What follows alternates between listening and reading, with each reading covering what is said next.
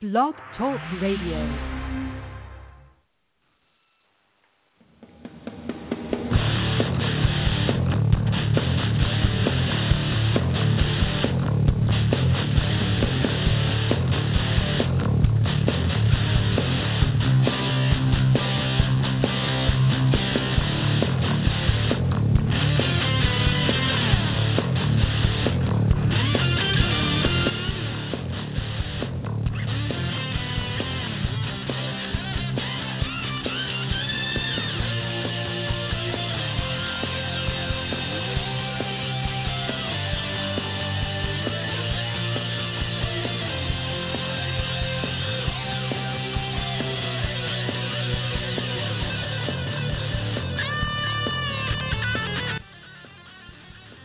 Welcome, everybody. You are listening live to the Red Zone Sports Report.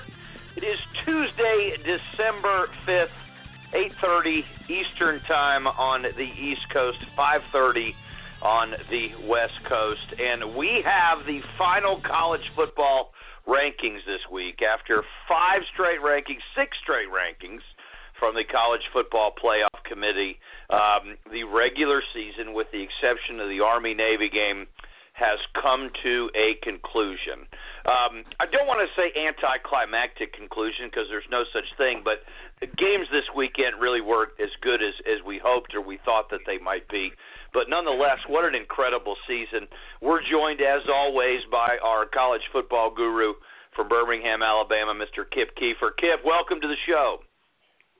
Thanks, Chip. Not a whole lot of drama, unfortunately, in those games, but it's all sorted itself out, and a little controversy on Sunday, but not as much uproar as I expected. So that was surprising to me too.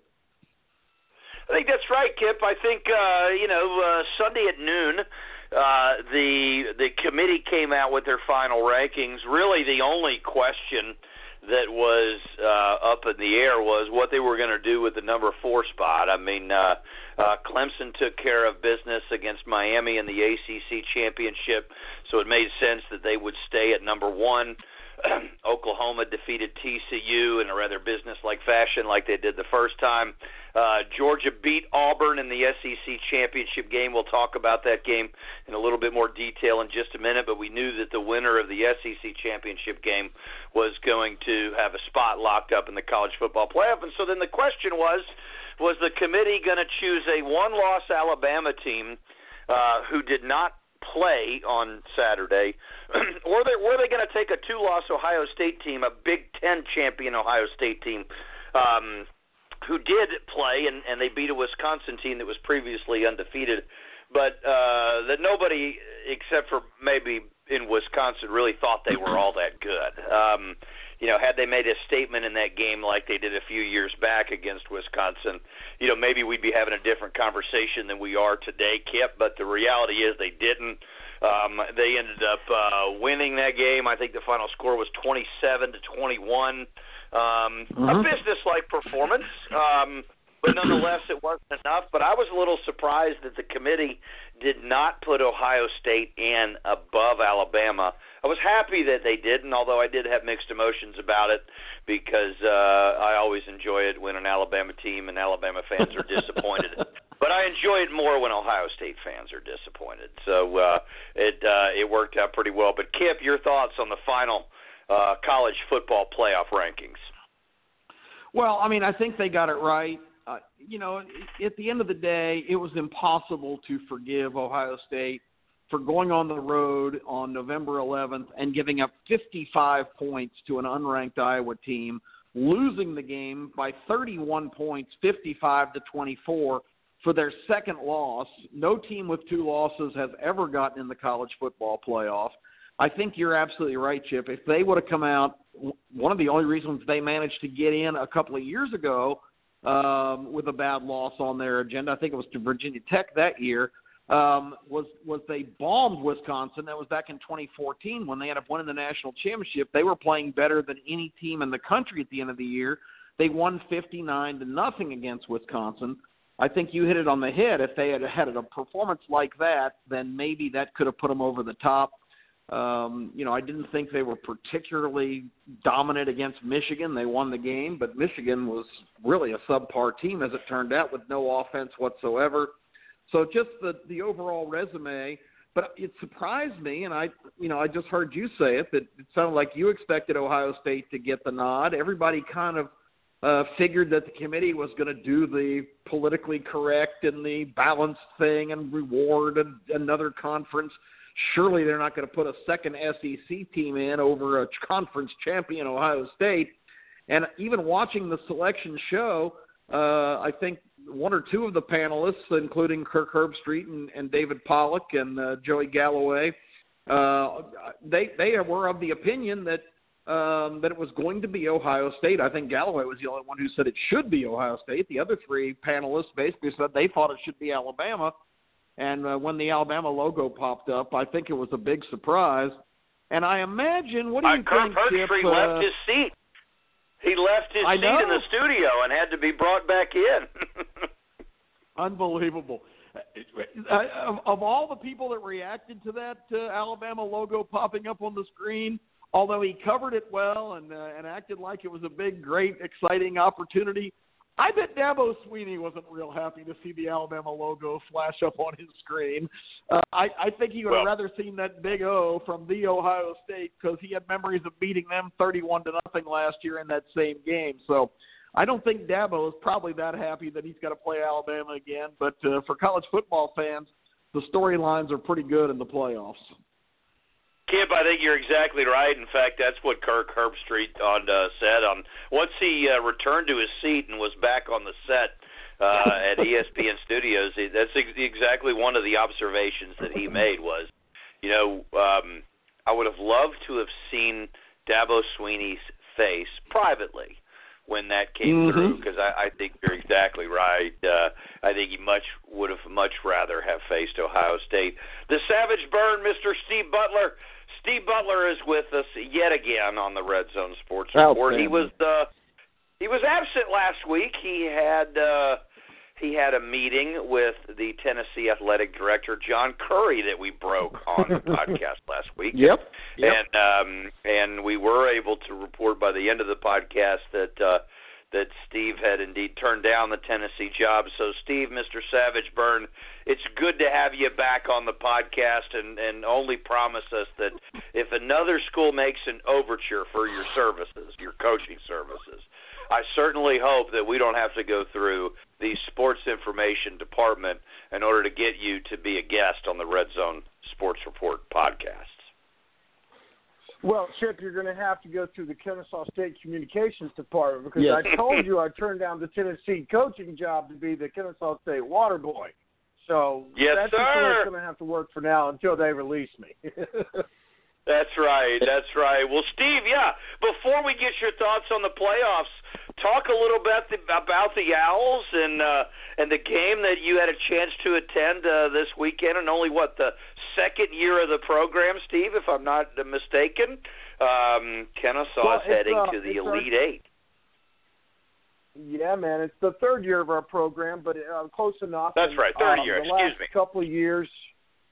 The last couple of years we've contended for conference championship, and we won the Big South Conference this year. But the big news is that we had a second-round playoff game in the FCS playoffs against Jacksonville State and Jacksonville, Alabama, and they were the third-ranked seed in the entire 2014 tournament, man, and we pulled a beautiful upset, 17-7. Jacksonville State's led by Rock Thomas, the former Auburn running backs. We held him to under 100 yards, and our defense was just impressive. And I'm going to call a bold prediction early. I think my school's going to take it all the way. Their balance is unprecedented. We lead the country in rushing. We're one of the most efficient passing teams in the country. We're top 10 in defense, and we also lead the country in interceptions. I don't know, man. I think we've got the recipe for a pretty good title run here.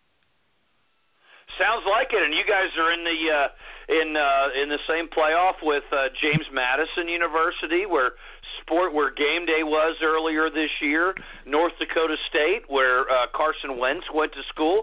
I believe James Madison and North Dakota State are 1-2 in the seeds, and so if you win this weekend against Sam Houston State, Steve, what side of the bracket is Kennesaw State on? Would they then play James Madison, or would they then play North Dakota State? Well, we'll play the winner of North Dakota State and Wofford is not to be slept on. They're a really good football team. The Terriers are pretty tough, and South Dakota State plays New Hampshire, and James Madison plays Weber State. So that's the Elite Eight, and we would be meeting the winner of the Wofford-North Dakota State matchup. So, quite frankly, we'll take either or, but I would prefer that Wofford win, not just because of the seeding. Sure. If they won, we would probably get a home game for the semifinals. Wow. And North even Dakota if it's not a home game, South Carolina is a whole lot closer than North Dakota is if you want to take in the game as an away fan. Absolutely, and more importantly, we do not want to play in that dome at North Dakota State. There's a reason they've won 5 out of the last 6 national championships. That's no fun. The Fargo Dome. That's right. The Fargo Dome. Game day has been there twice in the last 5 years, so I don't blame you. Steve, what are your thoughts on the final college football playoff committee rankings? Do you think the committee got it right? What do you agree with, disagree with? How do you think Kirby Hocutt and the crew performed this year with their selections, the 4-team selections that we have left in the college football playoff? I think they definitely got it right. And I know Kip's happy to hear this, but I think Alabama would most certainly deserve to be in the top 4. And I think history does play a role in that. They have been the best team in the last decade, and if they've only got 1 loss, some other teams got 2 losses and 1 losses, and they also didn't win their conference championship a la Wisconsin, of course Alabama should get the nod. And not to mention, Ohio State has really robbed the country for 30 years in sneaking into these things when they didn't deserve it. So at the end of the day, I think y'all understand. Yeah, this doesn't hurt my feelings at all, and I'm so glad they beat Wisconsin. I believe I said they were going to on the show. I just never was impressed with Wisconsin. I thought their defense was overrated because of their schedule, and they really didn't have a dynamic offense, which is nothing new about Wisconsin. But at the end of the day, I don't even see how USC is in the top 10, although they put them at 8. I think Miami, they probably got a generous ranking there. They're so banged up, it's hard to tell where they're at right now.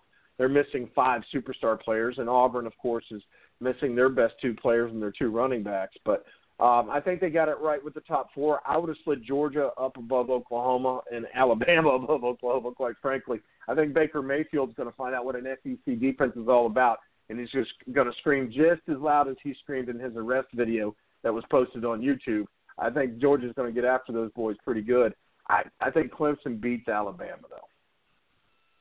Interesting. Well, we'll talk about matchups in just a minute because I think there's some really intriguing matchups, extremely intriguing matchups. But one of the things that I found very interesting, Steve, and I think you'll appreciate this, from a background in politics. In politics, many times, the words of an individual, many times an elected official, that they have said in the past can oftentimes come back and bite them, in the future. The most recently, the one that comes to mind is the press secretary for the president, Sarah Huckabee Sanders. People have been retweeting a tweet that she sent out last year that said, quote, "When you're attacking FBI agents because you're under criminal investigation, you're losing." Not really good tweet for what's going on right now in the White House and with the president attacking the FBI this year. So certainly I think that's a tweet that Sarah Huckabee Sanders would like to have back. But as we were waiting on Sunday morning to determine whether or not the committee was going to choose Alabama or Ohio State, it was very interesting because those individuals that were Ohio State fans that believed passionately that Ohio State should get the nod and be number 4 were playing a clip over and over online on social media of Nick Saban talking about, how important it is to be conference champions. And, the conference champions should get in. And then the flip side to that is Ohio State got in last year, and they didn't have an opportunity. They weren't conference champions. Penn State was conference champions. And so, both of those schools kind of found themselves in a position to make counter arguments to what they made last year. So as we see more and more of these, I think we've only had this is the fourth year of the college football playoff, so we'll have more to judge from as we go into the future. But it is already in year 4. We have at least 2 schools who have found themselves in a pickle, kind of making arguments that were counter to the arguments they made the year before. Kip, Steve had mentioned, and I do want to talk about it a little bit before we start talking about the coaching carousel and all that's going on with that, because we've got to spend a little bit of time on that. There was yet another coaching announcement today. Florida State, late this afternoon, announced they had agreed to terms with Oregon coach Willie Taggart. So now the Oregon head coaching position comes open. And so this is the domino effect that happens every year at the end of the season. It seems more pronounced this year, but maybe that's just because of how high profile a lot of these openings are. But we've got a 4-team playoff. And look, we could sit here and go round and round and round and round and talk about why one team is better than another. Look, Clemson has a really bad loss against Syracuse. Oklahoma has a bad loss against Iowa State. Georgia had a bad loss against Auburn that 3 or 4 weeks later they were able to avenge, albeit without a healthy Kerryon Johnson, which makes a huge difference. But give Georgia credit; they came to play, and they beat Auburn very convincingly on Saturday. And then you got an Alabama team who,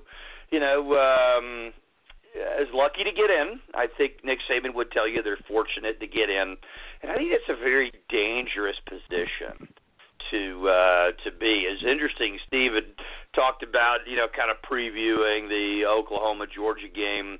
I actually think Oklahoma's going to give Georgia all they can handle, and I'll make my arguments on why in just a minute. But I think Clemson's probably a better team than Alabama, but I think Alabama beats Clemson, Kip, and I think they do because the intangibles this year I think are working in Alabama's favor. This is the one time they're probably going to go in, and I know they're a favorite on the board, 2 points, but the reality is they're the 4 seed and Clemson's the 1 seed. Like you said, I think Dabo Swinney would much rather have played the Ohio State Buckeyes. That Alabama team did not end the season very well. But in the middle of the season, they looked as dominating as any Alabama team I've seen. You give them 4 weeks to get healthy, 5 weeks to get healthy because they didn't play in the SEC title game, and 5 weeks to prepare. And I think it's very likely that they could be in kind of mid-season form. But, Kip, real quick, I'll have Steve kind of handicap the Oklahoma-Georgia game that will be out in Pasadena. But how do you handicap this Clemson-Alabama game that'll be down in New Orleans on New Year's evening? It'll be the second game, even though Pasadena is on Pacific time and they're 2 hours behind the New Orleans time zone on Central Time. The Rose Bowl will be first in sequence, and then Alabama and Clemson will play that evening. Handicap that game for us, Kip. And just to follow up on what you just said, I'm actually glad to see that. The Rose Bowl traditionally is in that 5 o'clock window here in our part of the country. The Sugar Bowl has traditionally been a night game. I think it's good to keep it, sort of that way. The Rose Bowl is just a late afternoon New Year's Day affair. It shouldn't be late at night. So I think that's a good thing structure-wise. As far as the game itself is concerned, I think you're right, and I talked a lot last week about intangibles and other features, words like that got away from a little bit of the matchups in reference to the Georgia-Auburn game. And a lot of those, I agree with you. I think Alabama has a lot of the incentive things. They are going to come in as, okay, we're the number 4 seed. They still believe they're the best team in the country. I'm not so sure this year. I have said consistently that I don't think this Alabama team, although it may be as talented as any Alabama team, the team as a whole has some problems, and their offensive line issues I think really have come back to roost in late part of the season. You mentioned that dominant stretch in the middle of the year. Well, it turned out that was against a bunch of teams that just had historically god-awful seasons. That started with Vanderbilt, the 59-0 tirade. Then they beat up on Ole Miss and Arkansas and Tennessee. All three of those teams had times. Ole Miss recovered a little bit at the end of the year. Arkansas and Tennessee, absolutely god-awful. So, that stretch where they really looked dominant turned out to be against some pretty inferior competition, and it covered up some of the areas where they looked shaky at the end of the year when they played some decent teams like LSU, who completely dominated the line of scrimmage in the game. A couple of big plays by Jalen Hurts. They won 24-10. The game at Mississippi State could have easily gone the Bulldogs' way. They just didn't really know how to finish that game. They had first and goal with a 4-point lead in the middle of the fourth quarter, settled for a field goal, and you almost knew that was going to be fatal because Alabama did come down and tie it and subsequently win it. The point was you could see some of the blemishes, and Auburn really exposed them, dominating the Alabama offensive line and had success against the depleted linebacker core. That linebacker core may be 100% pretty much except for one of their main players. Sean Dion Hamilton probably will not be able to return, but they should have all the other hands on deck, and that's a pretty interesting scenario. I'm still not completely sold on Clemson's offense, although they have gotten much better at running the football as the year's gone on, and they've got kind of a three-headed monster in the backfield. So I think that's a big factor in the game. But, I'm with you. Right now I'm really on the fence, and it's going to be, of course, we've got 3.5 weeks to mull it over. But I think Clemson, Alabama, pretty much a toss-up right now, and a lot of the intangible things. And we can't leave out the other big elephant in the room on that. Clemson, the team that beat Alabama last year after just the opposite happened the year before. So the team coming in off the loss a lot of times has kind of advantage, even if it's a game from a year ago. Alabama will be anxious to avenge that mark that they thought that got taken away from them after Hurts had the heroic play to put them in front. Their defense, their proudest feature, could not stop Clemson's final drive. And around here, there's still a lot of angst on Clemson's winning touchdown being about as beautiful executed a pick play as you'll ever see, and not called by the officials. A lot of Alabama fans still bitter about that. So I can't wait. I think the Sugar Bowl is going to be a classic. I do too, and I tell you, I'm looking forward to this playoff probably more than I have any other. Only because I really believe all four teams in this playoff have an opportunity to win the title. It wouldn't shock me if any of these teams won the title. Nate Silver from the big statistician, the numbers guru from 538.com, he came out today with his simulations of, based upon thousands of different simulations on the games. And he has Alabama as a 30% favorite to win it all. Clemson at 26%. Georgia at 25%. Oklahoma at 19%. And granted, this is only, the fourth year, Kip, I think, that we've had the playoffs. So we don't have, we don't have decades of body of work to compare it to. But of the 4 years, this is the closest spread between from his statistical models, the closest spread between the team that has the highest percentage, Alabama at 30%, and Oklahoma the lowest percentage at 19%. It's only 11-point spread between them. So I do think any team can win this, which makes it so fascinating. Steve Butler, the Savage Burn, the Georgia Bulldogs are going to be going cross-country to Pasadena, California.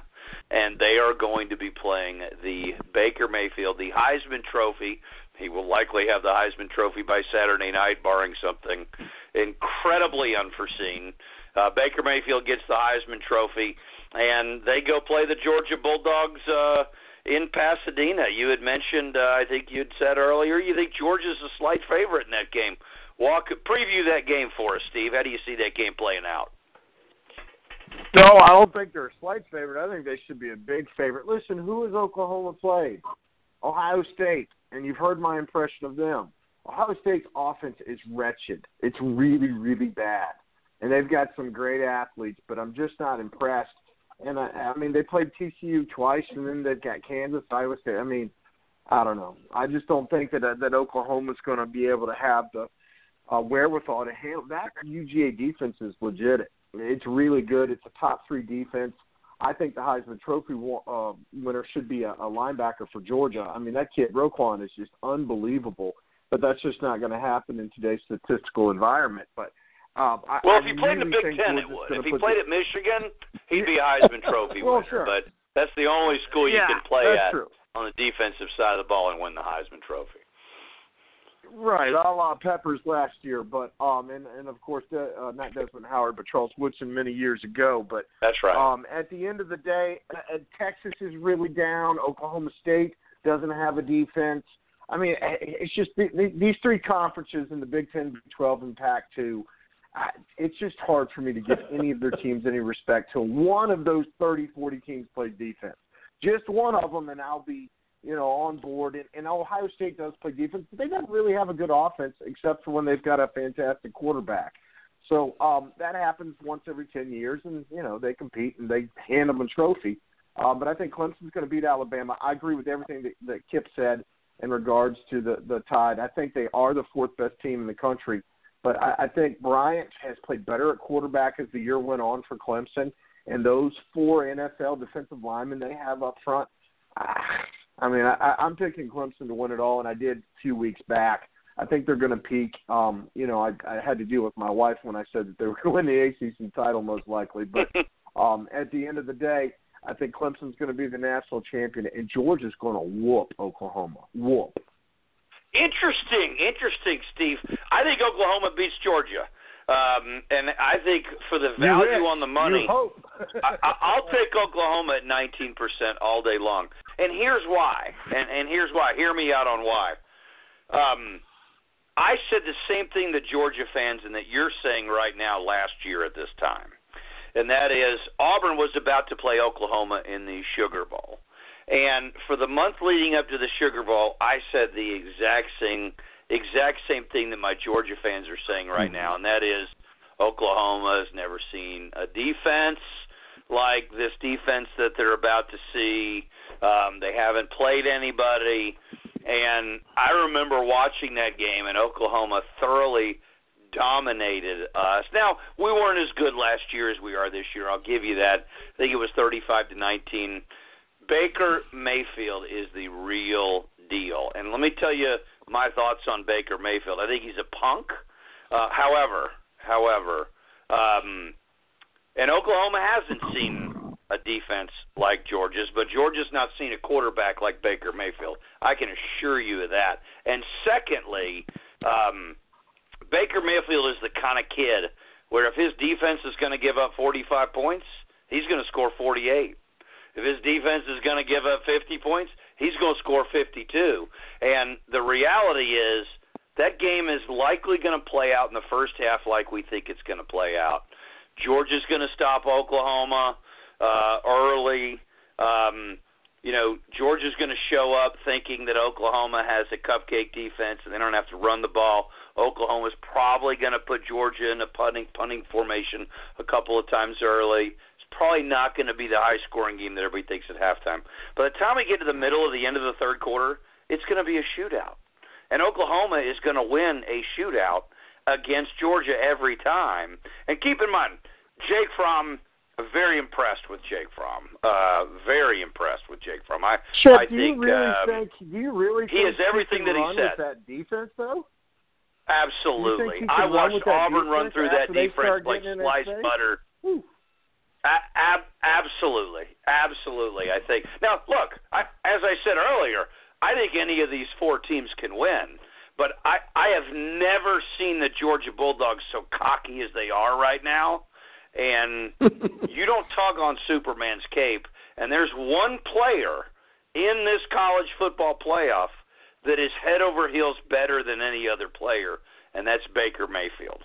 And oh, wow. I'm telling you, the Georgia Bulldogs have not seen a quarterback like Baker Mayfield. Not even close. Not even close. I hope Roquan's listening. Not even close. Not even close. And, well, I hope Roquan doesn't smoke pot between now and the game like Natrez Patrick did, or he might not be playing in it. But Steve, have you ever seen the Georgia Bulldogs as cocky as they are today? Ever in your life? No, but there you go. Normally the team that is that feeling that way wins it. I mean, Clemson's that way, Alabama was that way, Cam Newton was that way. I can go on and on and on. When you know it, and those kids are on a roll. Although I think they run into a Clemson team that beats them. Well, I tell you, if Clemson does end up winning this year, we do have to have the discussion all around the country and on this podcast is Dabo Swinney not only the next Nick Saban, but is he the current Nick Saban? Because at that point he will have won, if it happens, and it could, he will have won 2 national titles, and he will have lost a 3rd national title. It's hard to argue at that point that he's not on equal footing as Nick, but we got a long way to go. I think Alabama, if you put a bullet to my head today, and I think these are going to be could be close games, I think the championship's going to be Alabama and Oklahoma, and I'm not ready right now to predict who would win that game because I think we have to wait and see. But I think Georgia's happy to be there. I think they're a good football team. I think they're a very good football team. I think they were very fortunate that they didn't get Kerryon Johnson this past weekend. I don't know if Auburn had Kerryon Johnson that Auburn could have beaten Georgia, because I do think Georgia is probably a slightly better team than Auburn, but we'll never know. We'll never know the way it was. But I just remember being in this position last year, Kip, and Oklahoma beat the daylights out of the Auburn Tigers in the Sugar Bowl. And I just remember going, man, this Baker Mayfield kid, he's a punk. I don't know that I want to invest $100 million in him as an NFL owner. I don't know that I would want to do that.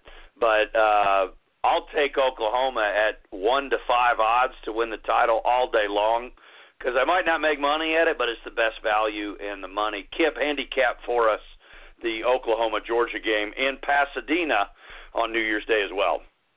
Yeah, that's an interesting element to it. You talk about being out of your comfort zone. Georgia hasn't been they made the trip to Notre Dame and the Rose Bowl in the same year. That's like the first time in a half a century that they've had those kind of exotic journeys. So I think they might be a little wide-eyed. Oklahoma has, in recent years, been more involved in these kind of games. Of course, Bob Stoops is gone, so all of a sudden you've got 2 really young head coaches, but a lot of the structure of the Oklahoma program is still in place. So, maybe Oklahoma is more equipped for that big stage. But I think the key to the game, and you guys have touched on it from both sides, but I think the key to the game is, can Georgia just consistently grind and run the football with Nick Chubb, Sony Michel, and Swift and Holyfield, or whoever in that stable wants to take off with it? Can they have long, sustained drives and keep Baker Mayfield on the sideline and impose their will on the Oklahoma defense, which recently has played much better, but there's stretches in the season where they couldn't stop anybody. And right. Jake Fromm, I think, has finally dispelled the rumor that, he's a one-trick pony, he's a game manager, he can't throw the football. Georgia didn't need to throw the football earlier in the year. They were beating inferior teams on their schedule 45-3, 38-3. He didn't need to throw the football. But in times where he's been asked to, finally Jim Chaney got the memo, figured out the tight end is an eligible receiver. Isaac Mott actually caught 2 passes in the game, including a touchdown. I think he had 8 I wish catches Jim all Chaney year. would give Gus Malzahn that memo, because we haven't used our tight ends this year either. Go ahead, Kip. I interrupted. Unbelievable. No, I was almost finished.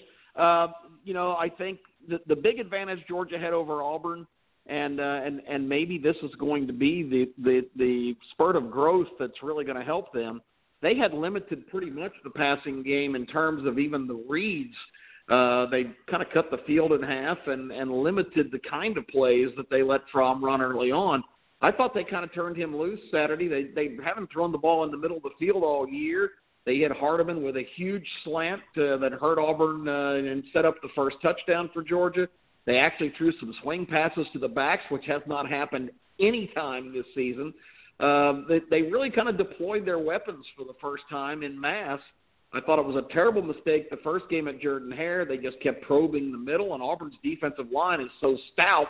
There was nothing there. It was like running into a brick wall. You saw right from the very first play on Saturday, toss sweep. They didn't toss one time in the previous game at Jordan-Hare Stadium. They attacked the edge instead of the middle, and they actually made yards because they've got backs that can make the first guy miss. They're big and physical and fast, and that's the advantage and the strength of their team. I think maybe the growth in the Auburn game and discovering that they can turn this freshman loose and can utilize the entire field instead of keeping it limited gives their offense a chance to be on the field and wear down the Oklahoma defense and keep Baker Mayfield on the sidelines. I think you're right, Chip. If that game turns into a shootout, I don't think Georgia has a chance to win. I think in a shootout, Baker Mayfield is the ultimate gunslinger, and the Sooners will come out on top. But I suspect that Georgia is going to be able to control the game with their running game. And right now I give the edge to the Dogs, but that could change. It's 3.5 weeks. A lot can happen. Well, it's going to be fascinating to see. I mean, and as I mentioned earlier, I give Oklahoma the edge. But I do think Georgia could win the game. But if they do win it, I don't know that you can stop Baker Mayfield. I don't know that you can. I don't know that Georgia's defense can stop Baker Mayfield. Now, Georgia might stop the run, and Oklahoma might have 375 yards total offense, but 310 of that's going to be through the air. 320 of that's going to be through the air. So Georgia might win the game, but it's going to have to be differently than they won the game in the past, which makes it so fascinating. Real quick. Let's welcome in from Buffalo, New York, the Buffalo bad boy, Pete Tasca. Pete, give us your thoughts on the final college football playoff rankings before we get into kind of the discussion on this wild coaching carousel that's going on in college football. But, Pete, welcome to the show, and tell us, do you think Kirby Hocutt and the committee got it right? And how do you see this college football playoff playing out? Well, good evening, fellas, and thanks for having me again tonight. I'd first like to give a congratulations to the Pac-12 champion USC Trojans. I'd like to start the segment off with that, if I may. And great win by the Trojans. That's an inside joke there for you, folks. They know what I'm talking about here. But, yeah, I absolutely think they got it right, Chip. I really do. We talked a little bit about it last week. Obviously the teams that made it in, Clemson, Georgia, Oklahoma, they're well-deserved victories, well-deserved, spots in the bowl championship series here, if that's what we still call it. I can't even remember what they call it anymore. But anyhow, as far as Alabama getting in over Ohio State, I absolutely agreed with it 100%. You just can't give a two-loss Ohio State team with a bad loss late in the season to Iowa, a spot in that game over the Alabama Crimson Tide. And you know what? Whether Curve Street and the rest of the Ohio State nation believed in that decision or not, Alabama absolutely rightfully deserved that spot. And we get to see Clemson and Alabama go at it again. I mean, it's just been the grand matchup of college football over the past 3 seasons. And I'm just glad we're going to see it. And I heard you talking Georgia, Oklahoma. Interesting matchup. Great win by the Bulldogs. I just can't see them overcoming Baker Mayfield and company either. Just too hot of a football team right now. Seem unstoppable, and I just hope they can hold up and make it a game because we all want to see a good football game. There's no question. We definitely do. It's going to be fascinating. Both games are going to be fascinating to watch. And, the unfortunate part of losing the SEC championship game as we did is I see all my Georgia friends making New Year's plans in Los Angeles. And we lost the game. So I got Peach Bowl tickets. So we play Central Florida in the Peach Bowl at 12:30. So while all my Georgia friends are going to Pasadena and L.A. and the Tournament of Roses parade, we get to go play a very good Central Florida team who's going to be coached by Scott Frost, who is going to be making the transition over to Nebraska. So, but looking forward to it. I don't know that I would have been able to make it out to Pasadena, but I can certainly make it down to the Benz at 12:30 on New Year's Day for the Auburn Peach Bowl, and then leave and be able to watch 2 semifinals games, so that'll be good. Let's talk about all the coaching carousel stuff.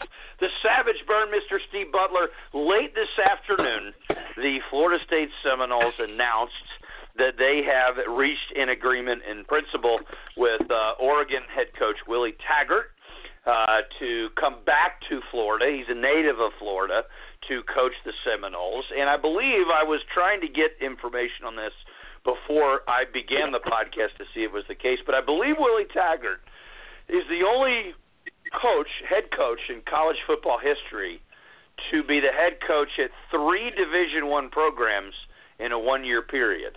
So 363 days ago, he was the head coach at, I believe it was USF. Is that right? Then he got the Oregon job. He was there for a year.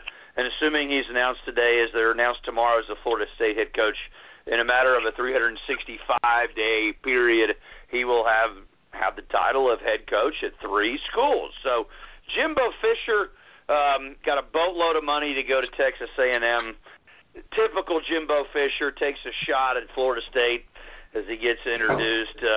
I'm not surprised given who Jimbo Fisher is, but does Florida State, is this an upgrade from Jimbo Fisher? Is this about where they were? How do you think Willie Taggart is going to do? Willie Taggart, certainly a very charismatic, very likable coach.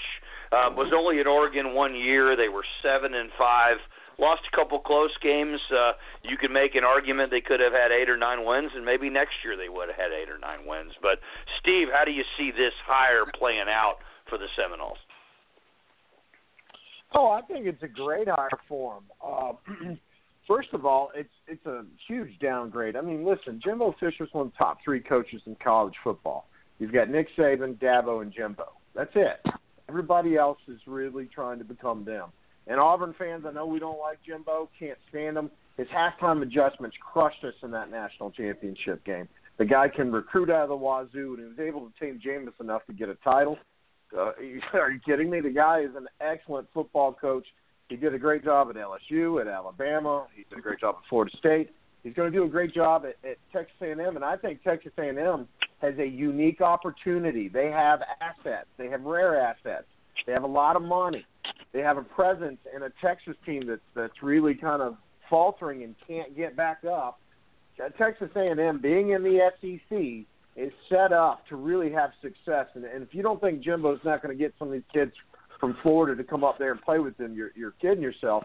And Willie Taggart, I think, is the best possible option for Florida State because he knows Florida so well. He spent 4 years at USF, did a great job at Oregon. I think, though, it's going to be an adjustment for him. The ACC is not what it used to be. Miami's on the come-up. Clemson could be the new Alabama. And there's several other teams like Pittsburgh and others that can just ruin your day. So I think that Willie Taggart was a very good move for them. But Jimbo Fisher's in that rarefied company with Dabo and Nick Saban without question. Interesting, Steve, and you're exactly right on the national title game. The adjustments they made were far superior. Gus Malzahn signed an extension this week. We'll talk about that in a little bit. But Bobby Lamb, the Mercer Bears head football coach, made halftime adjustments that were better than Gus Malzahn's when Mercer played Auburn this year. Gus Malzahn comes up with a good game plan better than anybody. But if his game plan doesn't work, he doesn't make adjustments very well. I don't know how this is going to work for Jimbo Fisher. It could be 2-3 years from now. You're right, and this is the case. I think it's an obscene amount of money to Texas A&M. I think it was an incredible risk on their part. Look, it might pay off, and it might be a fantastic investment. But I don't know. I don't know that I would. I don't know that Jimbo Fisher I got a bad. I don't know if I'm a Texas A&M guy. I might have a little bad taste in my mouth about how he ended up leaving Florida State. But look, the guy has been able to coach up until now. We'll see if that continues, and it might continue. But it kind of put Florida State in a tough spot.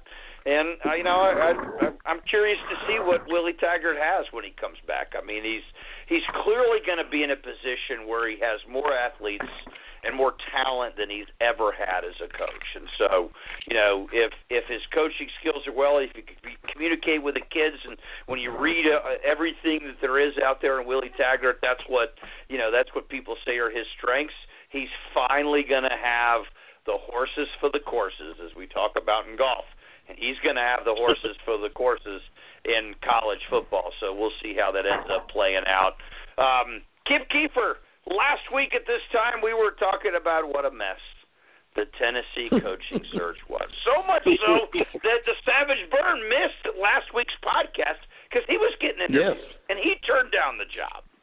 And we are here a week later, and there is no end in sight for the Tennessee head coaching job. Mark Bradley from the Atlanta Journal-Constitution had an article today, and I'll read you some of the excerpts. Kip, want to get your thoughts on it. The headline from today's article in the Atlanta Journal was, Tennessee finally seems to have grasped how far it has fallen. Tennessee started out trying to get John Gruden and maybe Chip Kelly.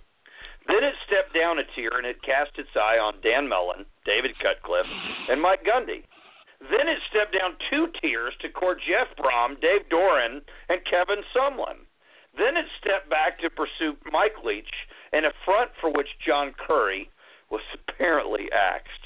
Now the Vols are essentially down to career assistant coaches. Even Chad Morris is best known for his time alongside Clemson's Dabo Swinney. No knock on any of these men, but this tells us how far Tennessee has fallen. Since winning the SEC East in 2007, the Little Orange is 62 and 63. They're 26 and 54 in SEC play. They are no longer a powerhouse. Far from it. They're yesterday's news, except when it comes to botched coaching searches. They're no longer dealing from strength. Their best hope is to find the right career assistant and hope like heck he grows into the job. And this is Mark Bradley's, the end of the article from Mark Bradley in the AJC today. My pecking order would be Brett Venables. I can't fathom that Brett Venables would want to go to Tennessee and coach. Mel Tucker and Kevin Steele. Mel Tucker, the defensive coordinator at Georgia. Kevin Steele, the defensive coordinator at Auburn. With not much separating them. Should Fulmer hire any of these 3, I would say, yeah, good job, which is something I haven't been able to say about Tennessee football for well over a decade. Kip, how do you handicap this absolute dumpster fire, which is the search for a head coach at Tennessee? Yeah, dumpster fire may be too mild a description. I mean, this is an all-out 350 block inferno. It is absolutely the most comically mishandled situation in the history of any coaching search. Everything has been done wrong. They had the press conference last week when Betsy Davenport, the chancellor of the university, who selected Curry to start with, when a lot of people thought she should have gone with Philip Fulmer, who, believe me, has been there every day manipulating events. Philip still cannot believe they gave him the axe in 2009. He fancies himself as the greatest football mind of all time. Just ask him. I think that the botching of the whole situation is bad enough for anybody who has any interest or could have had any interest in the job. But now with Philip Fulmer in that position, if I'm a coach, I don't want to go there because Philip Fulmer, athletic director, who still has got a major problem with him being released like he was in favor of Lane Kiffin. That's something that's stuck in his craw and it's still there. Do you want to go and have Philip Fulmer question everything you do and stand it over your shoulder? I don't think so. So maybe Philip's strategy is at 67 years old, he saw Bill Snyder come back. Maybe Philip is just going to, in the stall, he's in the four corners here, and he's just going to be a couple weeks going to throw his hands up and go, well, I can't get anybody of any quality, so I'm just going to go ahead and name myself coach and athletic director. I know I'm a conspiracy theorist, but I can't You're not imagine. a conspiracy theorist. If you are, our minds think alike, because I was thinking the exact same thing today. Yeah. This looks to me like the vice presidential search that George W. Bush had when he first got elected. Exactly. And he appointed Dick Cheney to be the one to quarterback that effort. And Dick Cheney ended up being the one that was vice president. Yep, it could be. That's right. It could be. It's not as far-fetched as one would think. I still think it's not likely, but it's not as big of a long shot as it was last week. Yeah, I mean, it makes sense to me because in his mind, he is the Tennessee coach and the best man for the job. He's the best man for athletic director.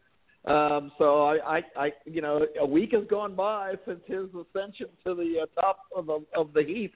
And as you mentioned, Mel Tucker and Venables, they're tied up with some other projects right now.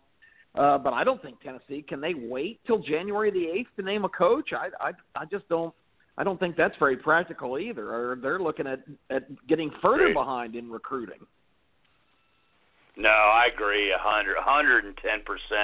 Pete Taska, we had mentioned earlier that Willie Taggart from Oregon had accepted the Florida State head coaching job. And so what that does is it adds to the dominoes that happen this time of year that, the Oregon job wasn't open yesterday at this time, and now it's open.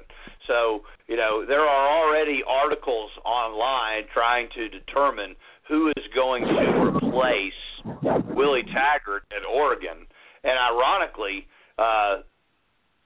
there's some pretty strong names on the list. I'm going to read them to you. Dana Holgerson from West Virginia. I don't know how in the world he ended up on that list. Evidently, he's been a candidate when that job has opened in the past. Brian Harsin from Boise State is on the list. Charlie Strong from South Florida. Rich Rodriguez from Arizona. Wild cards, Mario Cristobal. Mario Cristobal has been named the interim head coach. He was the co-offensive coordinator at Oregon this season. And so, Mario Cristobal's got to be on that list. But another couple other names on that list as well. Lane Kiffin at Florida Atlantic. His name seems to be continuing to pop up. Do you really think that it's a possibility that Oregon and Lane Kiffin could once again find himself on the Pacific time zone and be the head coach at Oregon? Who do you think are likely favorites to succeed Willie Taggart at Oregon? Well, without having much knowledge into what has transpired there, outside of the fact that I heard that Willie Taggart was hired by Florida State, which you were just talking about, Lane Kiffin seems like a very logical hire. I know that doesn't make much sense from a rational perspective, how someone like Lane Kiffin could be in line for another plum job at the top of the college football world, but it really does make sense in terms of his Pac-12 pedigree that he has, and the way he's turned around this Florida Atlantic program in one season. I mean, highly respectable job he's done there. And why not? I mean, Lane Kiffin is obviously a bit of a savant when it comes to offensive football. The guy just knows how to get points on the board, and that's what it's all about. I mean, at the end of the day, defense wins championships. We know the old adage. We know that offensive line play is critical to scoring those points, but the plays have to be drawn up by the right people. You have to have the right athletes in place, obviously, as well. Lane Kiffin knows how to get it done. And we saw it at Alabama over the last couple of years. As I mentioned, Florida Atlantic, just a great job he's done over there. And why not? Why not Lane Kiffin? It just makes sense. What I'd like to ask you, fellas, is whatever happened to the rumors about him possibly going back to Tennessee? Is it just not even plausible at this point? Well, I think when he tweeted a photo of Kim Jong-un in a Tennessee shirt saying he had turned down the job, I mean, call me crazy. I kind of feel like at that point the door probably closed on Lane Kiffin coaching the Tennessee Volunteers. Steve, Kip, would love to get your thoughts on that.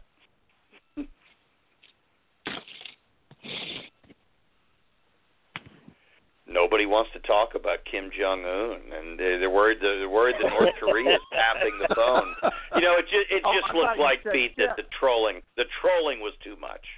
But go ahead. I think that was either Kip or Steve. That was going a bit too far, I would imagine, huh? I think that probably went a little too far. Kip, go ahead. I can jump in and just say ahead, I think there's a strong contingent that in Tennessee that was actually advocating Lane Kiffin as a replacement. They were impressed with his success and they were willing to forgive and forget. But I think Phil Fulmer getting the athletic director's job, as much as the Kim Jong-un posting, that, as I mentioned before, that is the brash young 30-something coach that replaced Philip Fulmer. And that didn't go real well, although Tennessee had a decent year under Kiffin. I think any chance Lane Kiffin had of returning to Tennessee completely went 6 feet under when Phil Fulmer was named AD. And Steve Butler, your thoughts on the situation? It might have cost him the Oregon job, too. That's a level of immaturity. If I was an AD, I wouldn't want to tolerate. I mean, Lane Kiffin's the same guy he was 10 years ago. From a maturity standpoint. And if you're going to trust somebody with millions of dollars and a program like Oregon, which is a respectable program, I think that would be a huge step back. He is a genius at calling plays, but he couldn't run a freaking donut stand. So I wouldn't hire that guy if I had to. Well, if you do hire him, you got to put a clause in the contract saying that school administrators have complete access to his Twitter password. I think that would be essential in any hire. Steve Butler, one quick question for you before we transition. And, time has flown before we transition and talk about NFL football. But, Steve, help me figure this out. I need some help figuring this out because I can't figure out if I'm impressed with this situation or if I'm baffled or if I'm disappointed or what I am. So I was hoping you could help me figure it out. Auburn plays Georgia this Saturday in the SEC championship game. It's a 5 o'clock. It's a 4 o'clock kickoff. 4 o'clock Eastern time kickoff. The team's kickoff. The game doesn't conclude until 7:25. The game concludes in the city of Atlanta at 7:25, Mercedes-Benz Stadium. Then the team. Not the teams, because Georgia won. Auburn obviously went to the locker room and got a head start on leaving. But the victorious team, the Georgia Bulldogs, have to stay on the field for the trophy presentation. Then they have press obligations, and the head coach has press obligations. Then the players shower and they change, or at least the ones that played. Gosh, I hope they showered. Then they have a team meal, which they always have before they end up leaving.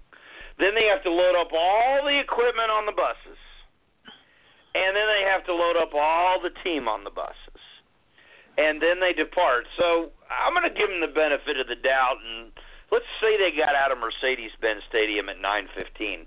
And I think that's probably possible given what I'm about to walk you through on a timeline. But, that only gives, less than 2 hours to do all that.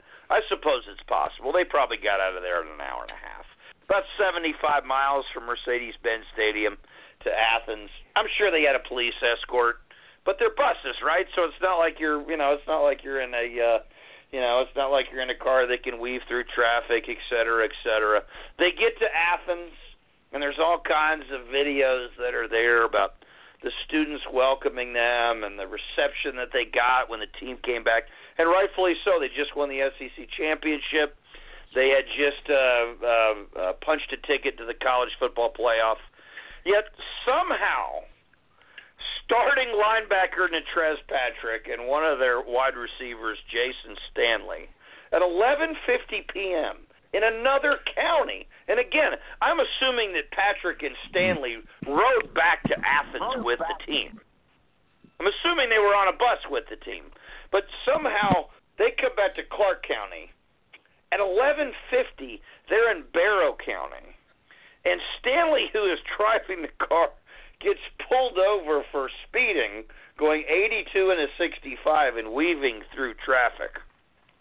And in the stop, both Patrick and Stanley got arrested by Barrow County Sheriff deputies. It was Natrez Patrick's third arrest on marijuana possession since he had been with the team. Now, the third offense, now keep in mind, this is after 2 arrests. So the third arrest, according to UGA Student Athlete Handbook. Now, I'd like to read this handbook. That would be a fun exercise, right? The UGA Student Athlete Handbook. But according to the UGA Student Athlete Handbook, the third offense means an automatic dismissal.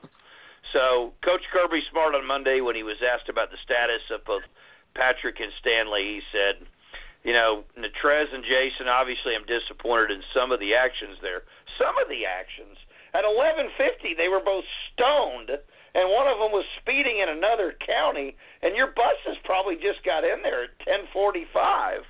But to make it better, according to the police report, Stanley answered a question from the police officer if he was under the influence, and Stanley said to the officer that he had smoked marijuana an hour before. Now, look, I don't know exactly what time the team left, Steve, from the Mercedes-Benz Stadium, but if Stanley had smoked marijuana an hour before, don't you think he was probably smoking weed on the team bus as it was pulling back into Clark County? I mean, help me figure this out, Steve. How can this possibly happen?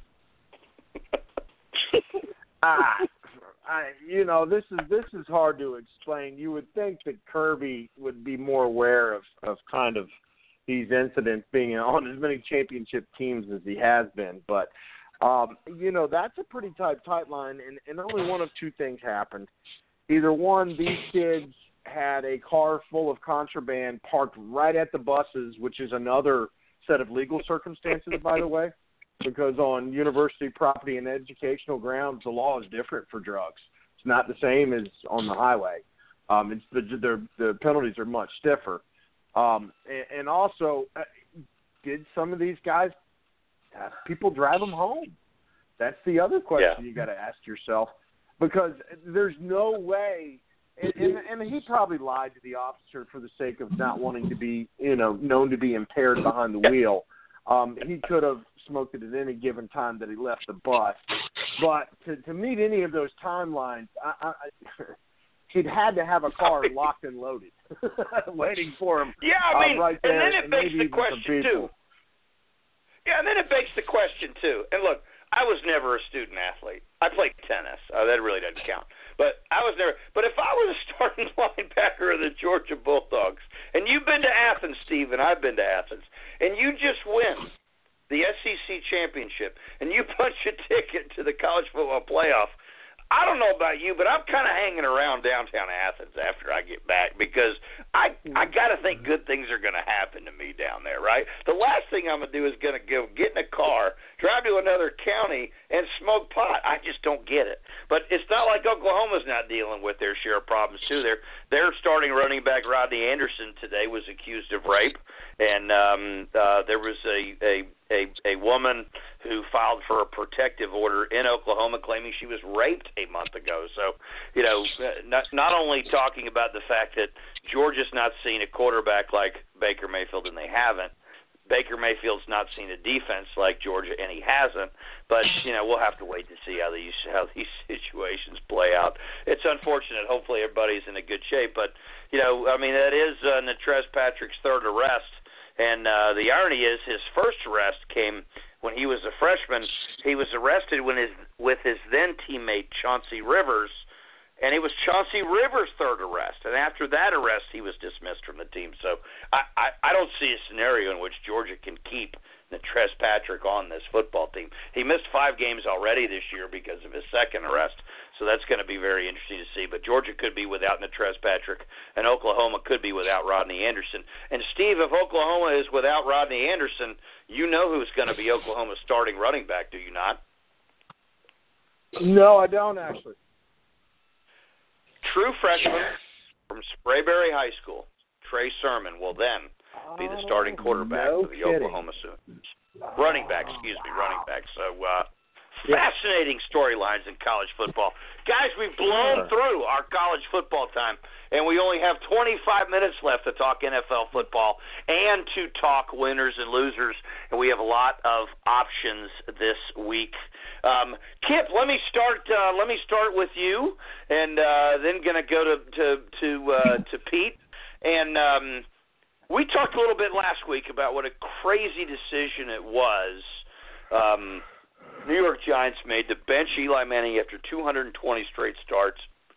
Not necessarily that they benched Eli Manning, because I've been saying for years I think that Eli Manning's skills are diminished. I think if his last name wasn't Manning, he would have been replaced by now. But I think what surprised everybody was he was going to sit in favor of Geno Smith. That's pretty bad when you got to sit in favor of Geno Smith. Now, they drafted Davis Webb in the third round. It didn't look like Davis Webb was ready. So Ben McAdoo decides, hey, we're going to sit Eli Manning, and we're going to start Geno Smith. Didn't work out that well for him. The coach and the GM get the axe this week. Steve Spagnuolo, the defensive coordinator, who has been a long-time Giants defensive coordinator, briefly had a head coaching stint with the St. Louis Rams at the time. But, Kip, your thoughts on the disaster that is the New York Giants?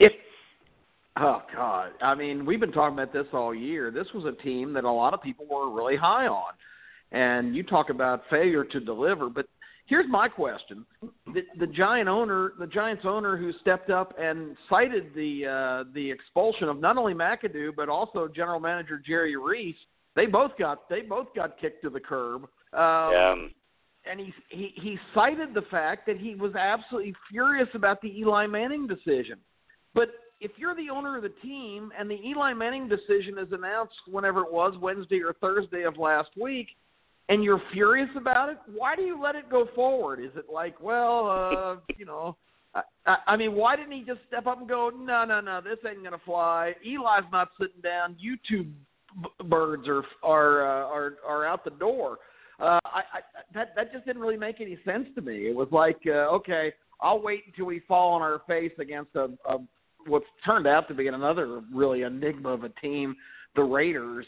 The Raiders are horrible, and they're really even difficult to watch after the 12-4 team from a year ago. They've done everything wrong this year. But the Giants couldn't even beat that runaway derailed train. With Geno Smith, with Eli Manning, I think maybe they would have had a chance to win the game, but maybe that was what the owner was going to say. Well, we'll let them go out there and fall on their face, and then I can go ahead and clean house. But that just struck me as kind of odd the way all that played out. Maybe McAdoo was going out the door no matter what, but the decision to do it on Monday. And if you were outraged about the decision, why not fire him last week? And I'm sure Steve Spagnuolo would have been happy to start Eli. Yeah, it just didn't make any sense. And what a complete disaster that seems to be going on there. Pete Tasca, the Buffalo Bills this weekend played the New England Patriots, and it turned out about like every game that New England Patriots played, they dominated. But what made the game different was a cheap shot. I wasn't even going to call it a late hit because that wouldn't be indicative of what really happened. But Tre'Davious White, I believe it was Tre'Davious White, intercepts the football. And long after he's down on the sideline, on the Patriots sideline, Rob Gronkowski comes over, evidently gives him a concussion, takes a cheap shot. The NFL decides only to suspend Rob Gronkowski for one game. I was shocked. I really thought that warranted a 4-game suspension, at a minimum a 2 or 3 game suspension. They gave him a week suspension. What's the buzz up in Buffalo about the game and about the cheap shot from Gronk? Well, Chip, as you mentioned, I mean, it was no surprise what transpired in that football game overall. I mean, the Patriots just absolutely own the Buffalo Bills. It was just a recurring nightmare that just won't end when it comes to our matchups with this football team. We're going on over 15 years of this now. It's just utterly unbelievable. But with a game in hand, deep in the fourth quarter. First of all, the game is over. What are they still doing, throwing the ball up the field to Rob Gronkowski? When they did, it just speaks to just how ruthless and merciless they really are, the New England Patriots. But Gronk, it was just a terrible, terrible decision. Obviously, it was a dirty play. There was a debate at work, about whether it was stupidity or whether it was a dirty play. And my and there was some back and forth, and it was dirty from one end, and it was stupid on the other. And my contention is it was both. It was obviously stupid on Gronk's part, and it was absolutely one of the dirtiest plays we've seen in quite some time. Yeah. My being a Bills fan aside, the kid was not only on the ground, was not only helpless, he was on his face. He was on his stomach, and Gronkowski jumped on him and smashed him like that. And to only get one game out of the deal, we could. I'm sure the Sandwich Burn has a few thoughts on this. He's been, one of the more outspoken, individuals when it comes to the inconsistencies of the NFL and the problems of the NFL, which are now just becoming chronic on so many levels. It just doesn't make a whole lot of sense. It really doesn't. I mean, that was one of the dirtiest hits we've seen. It was a cheap shot of all cheap shots, no doubt about it. He absolutely should have gotten, in my opinion, in the opinion of most people around here, at minimum 2 games. But he only got the one. He only got the slap on the wrist. He gets a week off, and here you go. The Patriots are rolling again, and it's full steam ahead for that football program. It's unbelievable. Nothing seems to derail that football team. It's really stunning. It is, and I tell you, I mean, we saw a very physical game last night on Monday Night Football between the Steelers and the Bengals. Look, the Steelers and the Bengals always give us a physical football game, but there were some heads cracking on that. Juju Smith-Schuster gets a 1-game suspension because he stands over Vontaze Burfict as he hits him on what was a completely legal block. He just kind of stood over him for a while. When I first saw the replay this morning, because I didn't see it last night, I said, "Yeah, man, I can't believe Juju Smith did that." And then I saw that it was Burfict that he did that to, and I went, "Oh, that's totally okay, totally okay." Because Burfict, one of the cheapest, dirtiest players in the NFL, as Antonio Brown said, as Juju Smith-Schuster in his post-game comments was trying to apologize for standing over him because Tomlin had just taken the podium in his remarks and said, "Look, that's not who he is. It was a clean block, but he shouldn't have stood over him." As he's trying to apologize in front of the press, Antonio Brown's over his shoulder yelling, "It's karma! It's karma!" And Antonio Brown's right. He's exactly right. But it didn't help Juju Smith-Schuster not avoid a 1-game suspension. But how you only suspend Rob Gronkowski for something that was 5 to 6, 7 seconds after the play that gave a guy a concussion, and yet give the same penalty to Juju Smith-Schuster, who made a legal block, but he just kind of stood over Perfect a little bit. I don't get it. It's just baffling. Steve, real quick, I do want your comments on that, but since we're running out of time, I do also want your comments on the game this weekend between at Mercedes-Benz Stadium, just a few hours after the SEC title game.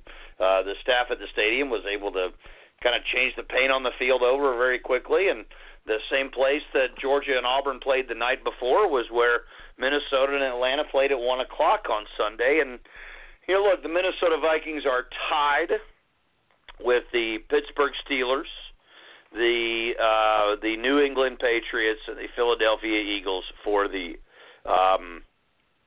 best record in the league. So they're a good football team. They might be one of the better football teams in the NFL, if not the best. But I don't know, Steve. It was 14-9. I really didn't get a good feeling watching that game that Atlanta had really made as much progress over the last 3 or 4 weeks as I thought they made. I thought they were going to win the game. It was a home game. Minnesota. I don't really feel like Minnesota played all that well, but maybe they did. Look, they're a good football team. Case Keenum might be the story of the year. with what he's been able to do. But what was your assessment of this weekend's game between Minnesota and Atlanta? Well, I think at this point you're making a little bit of a game assessment, a little bit of an assessment of where you are in the season. The Falcons had every opportunity to win that football game. Their defense was stellar. Once again, we saw that our defense really isn't the problem. And at times our offense was moving the ball against a good defense, but we sputtered out. And I think it's really just a couple observations at this point in the season. Falcons are 8th in offense and 8th in defense. So they should be winning more football games. They shouldn't be 7-5. Yeah. And what we've noticed as Falcons fans is that in the fourth quarter, our coaching has been horrible on both sides of the ball. No matter how good our statistics are overall in offense and defense, and I know we're 8th in both categories, I'd be willing to bet if we took apart the fourth quarter, we're at the bottom of the league in defense and offense because our offensive calls have been chokes. I mean, they just have not been executing a game plan to win. They've been playing it safe at times when they should have gone for it. Players are dropping balls. And our defensive calls seem to get a little bit off kilter in the fourth quarter. And I really think that's been Dan Quinn's Achilles heel since he's been a coach. His fourth quarter coaching, and it's not just the Super Bowl. We've seen this in 4 other big games, and we've picked them apart here on the Red Zoom Sports Report. As a coach, he's going to have to evolve because he's got the players right now. And what we're seeing is overall statistically the performance has been very good. 6 out of the last 7 weeks, Matt Ryan has been ranked the best quarterback in football. We've got to learn how to close the deal. And we don't have coaches, I think, that have the experience because of Sark his first year, Manuel's first year, and, of course, Dan Quinn's only in his 3rd year. We just don't have a lot of experience in closing games, and I think it's pretty obvious.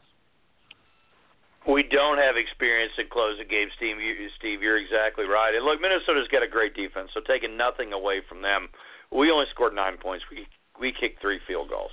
Matt Bryant missed a field goal late. Yeah, okay, maybe should have kicked 4 field goals. But the reality is you got to get in the end zone even against good football teams. And, we've got the pieces to do that. And the fact that we didn't get in the end zone the entire game, it's problematic because I don't think Minnesota was really hitting on all cylinders either.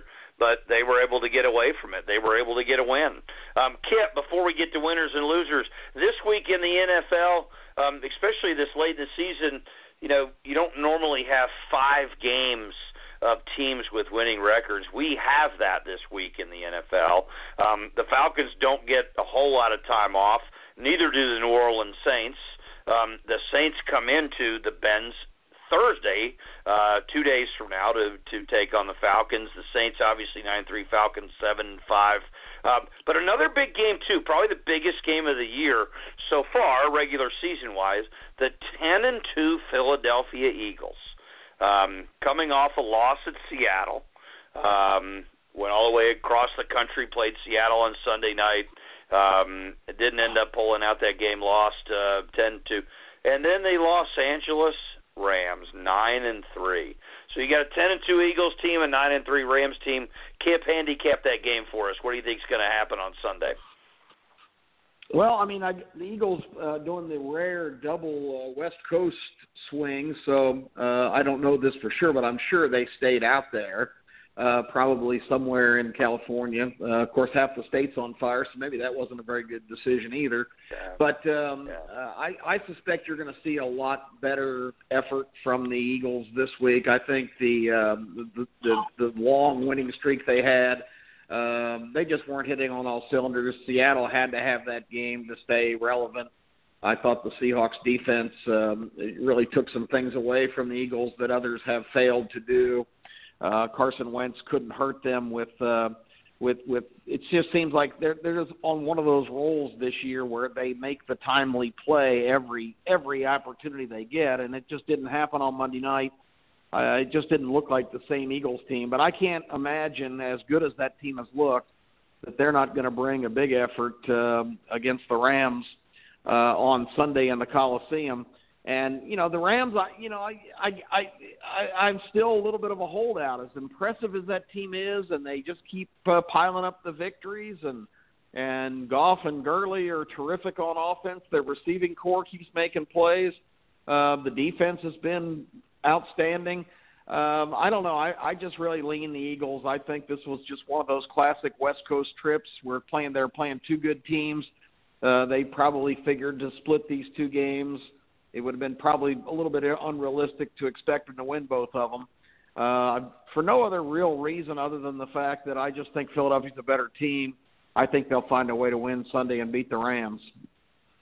Yeah, it's going to be tough to beat Philly 2 weeks in a row, so it's going to be interesting to see.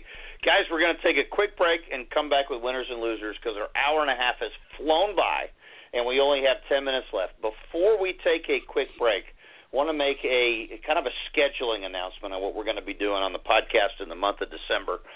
We are going to be having the podcast next Tuesday at our regularly scheduled time, the 12th of December at 8:30. And we are going to spend most of the show, an hour and a half on the show, talking NFL. We're not really going to do any college football previews. Everything's kind of come to a conclusion on that front, at least before the bowl season kicks up.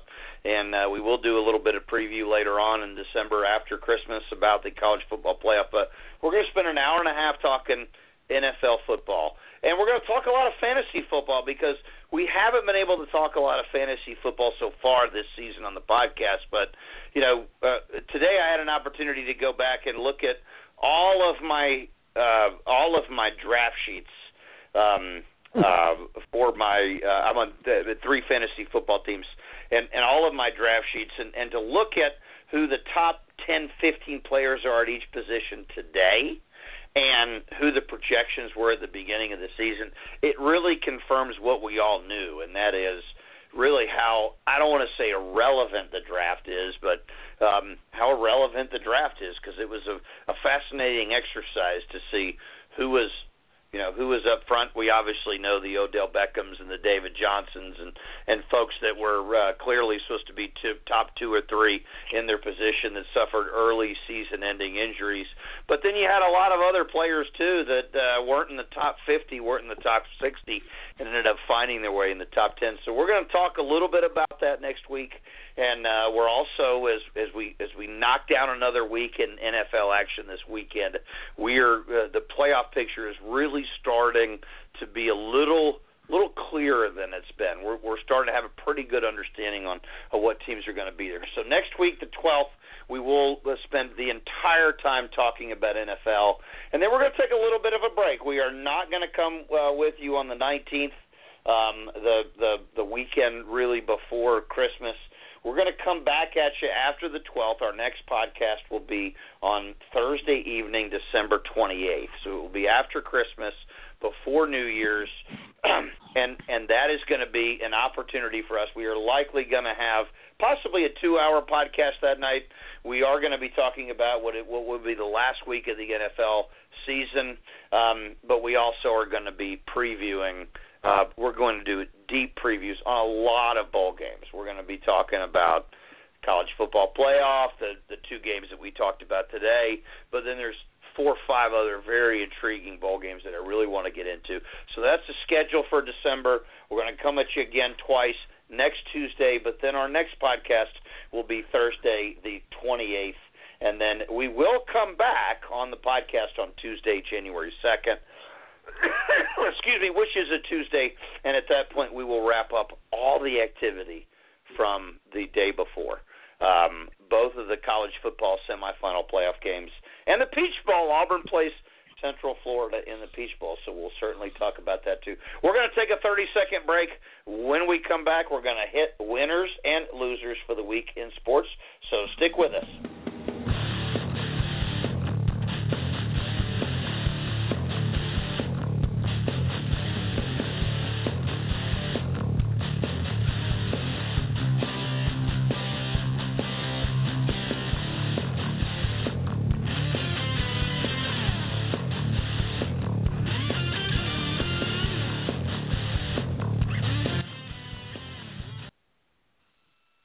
Folks, welcome back. Quick break. We are going to get into winners and losers. We've got 6.5 minutes left. Our hour and a half has flown by. We're going to start with the Buffalo bad boy, Pete Tasca. Pete, your winners and losers for the week in sports. Well, gentlemen, my loser of the week, we already talked about him, is Rob Gronkowski of the New England Patriots. That's pretty obvious. You knew I was probably going there this week. It was just such a dirty, filthy, rotten play. And he gets the one game. He should have gotten at least 2. Kip, you think he should have got 4. Just a terrible football play. And, definitely a mark on the New England Patriots in the NFL. My winner of the week, gentlemen, is Bill Belichick, head coach of the New England Patriots. Ooh. Why? Because he once again has managed to exploit the chronic ineptitude of the Buffalo Bills organization. The young man's name is Eric Lee. Eric Lee is a second-year player out of the University of South Florida, 6'3", 260-pound, defensive end, linebacker hybrid that was on the Buffalo Bills practice squad in September up until 2 weeks ago, when Bill Belichick decided to poach Eric Lee from the Buffalo Bills practice squad, proceeded to plug him in against the Miami Dolphins, where he had 5 tackles and a key sack in that football game last week. And then this week in Buffalo against the Buffalo Bills, the coup de grace of Eric Lee and Bill Belichick in this ongoing saga that we live here in Buffalo. Eric Lee had the key interception of the football game, intercepting Tyrod Taylor down at the 2-yard line after a great drive to start that football game. Completely turned the game around. Eric Lee ended up with 4 tackles, the interception I mentioned, and a sack and a half, and a pass defense in that football game. It is utterly unbelievable what we witness in this town when it comes not only to our team, but what we witness from that team as well. It's a double whammy here in Buffalo, folks. Steve Butler, your winners and losers for the week in sports, but how do you follow that up when the Savage Burn has Bill Belichick as his winner for the week? Well, I'm going to kind of piggyback on some of it with his Gronkowski pick. My loser of the week is going to be John Gruden. He went on this diatribe, just absolutely crucifying these players for their hits. And then he went on to his clip scene right after that, and we're showing the Gruden grinder with a bunch of hits, the Killer Bees doing their thing, this, that, and the other. The NFL needs to figure out who they want to be and who they want their spokesman to be, because I thought it was completely disingenuous on his part to be highlighting violence and then just throw these guys under the bus. John Gruden, you're a part of this machine too. You all are. Decide who you want to be. Decide if you want to clean up the game a little bit or not, but the suspension's doled out. John Gruden's my loser of the week for obviously what he said, but the NFL really does need to learn how to get this right. The Gronk situation and those other blocks and hits weren't even in the same league. My winner of the week is going to be, this is no surprise, but it might surprise you for the reason, is Coach Brian Bohannon of the Kennesaw State University football program. I got the unique opportunity to go on the field and then go in the locker room after they beat Jacksonville State last weekend in the second week of the playoffs, and that's not what impressed me. What impressed me is that Coach Bo, after the game, hardly even talked football with the players. He took a prayer request after the game. They don't talk about football. He congratulated them on what a great game they played. They sat there for 30 minutes, and 8 different players came up with different people in their family that had cancer, and they sat there and had therapy as a team. I can tell you that's how you get kids to run into a brick wall for you. It's a very good atmosphere in that locker room, and Coach Bohannon's my coach and player and winner of the week. Very deserving winner of the week. My oldest son, Austin, came in just today, Steve, and he wasn't kidding when he said, why doesn't Tennessee hire Brian Bohannon to coach their team? And he didn't say that facetiously. He didn't. I mean, he wasn't having as much fun with the Tennessee coaching position as we are. He said, look, he's a good football coach. Why didn't they? So a very deserving winner of the week, and he might have 3 more games left, so we'll see. Kip Kiefer, you got 1 minute for your winners and losers of the week in sports. I can handle that. My winner is a guy that I've always kind of liked his attitude, his spirit. I didn't like that his team beat the Falcons because I was certainly rooting for the Falcons, but I'm going to give Mike Zimmer the winner of the week. Even if the Vikings don't finish the season as impressively, I think they've won now 8 in a row. Not a team that anybody was very high on. Sam Bradford went down after the first week. Teddy Bridgewater still wasn't ready to come back. And with Case Keenum, a quarterback that was pretty much on the scrap heap, This team, all they do is win every week, and Mike Zimmer is old school. He tries to win games 14-10 and 20-17. In an age where football has changed a lot, it's nice to see a guy that just was a journeyman career assistant. He had a tragic story. His wife died unexpectedly 5 or 6 years ago when he was defensive coordinator with the Bengals. I think she had an aneurysm or something horrible like that. It was totally unexpected. And the guy's a great story. He's kind of direct. He's kind of blunt. But I always like to see guys like him succeeding, in a place that you really didn't have that expectation. My loser of the week's not really losers because they're going to a bowl game. But my loser of the week is the Middle Tennessee State University Blue Raiders. 2 years ago, they went 6-6 and went to the Hawaii Bowl. That's not all bad. Last year, they got to 7-5 and they went to the Bahamas Bowl. And this year, 7-5 once again. How do they complete that trifecta? They've got an all-expense trip to worse than that, Montgomery for the Camellia Bowl. Kip, good winners and losers. Guys, we're out of time. Thanks for joining us. We'll catch you next week, same place, same time. Red Zone Sports Report.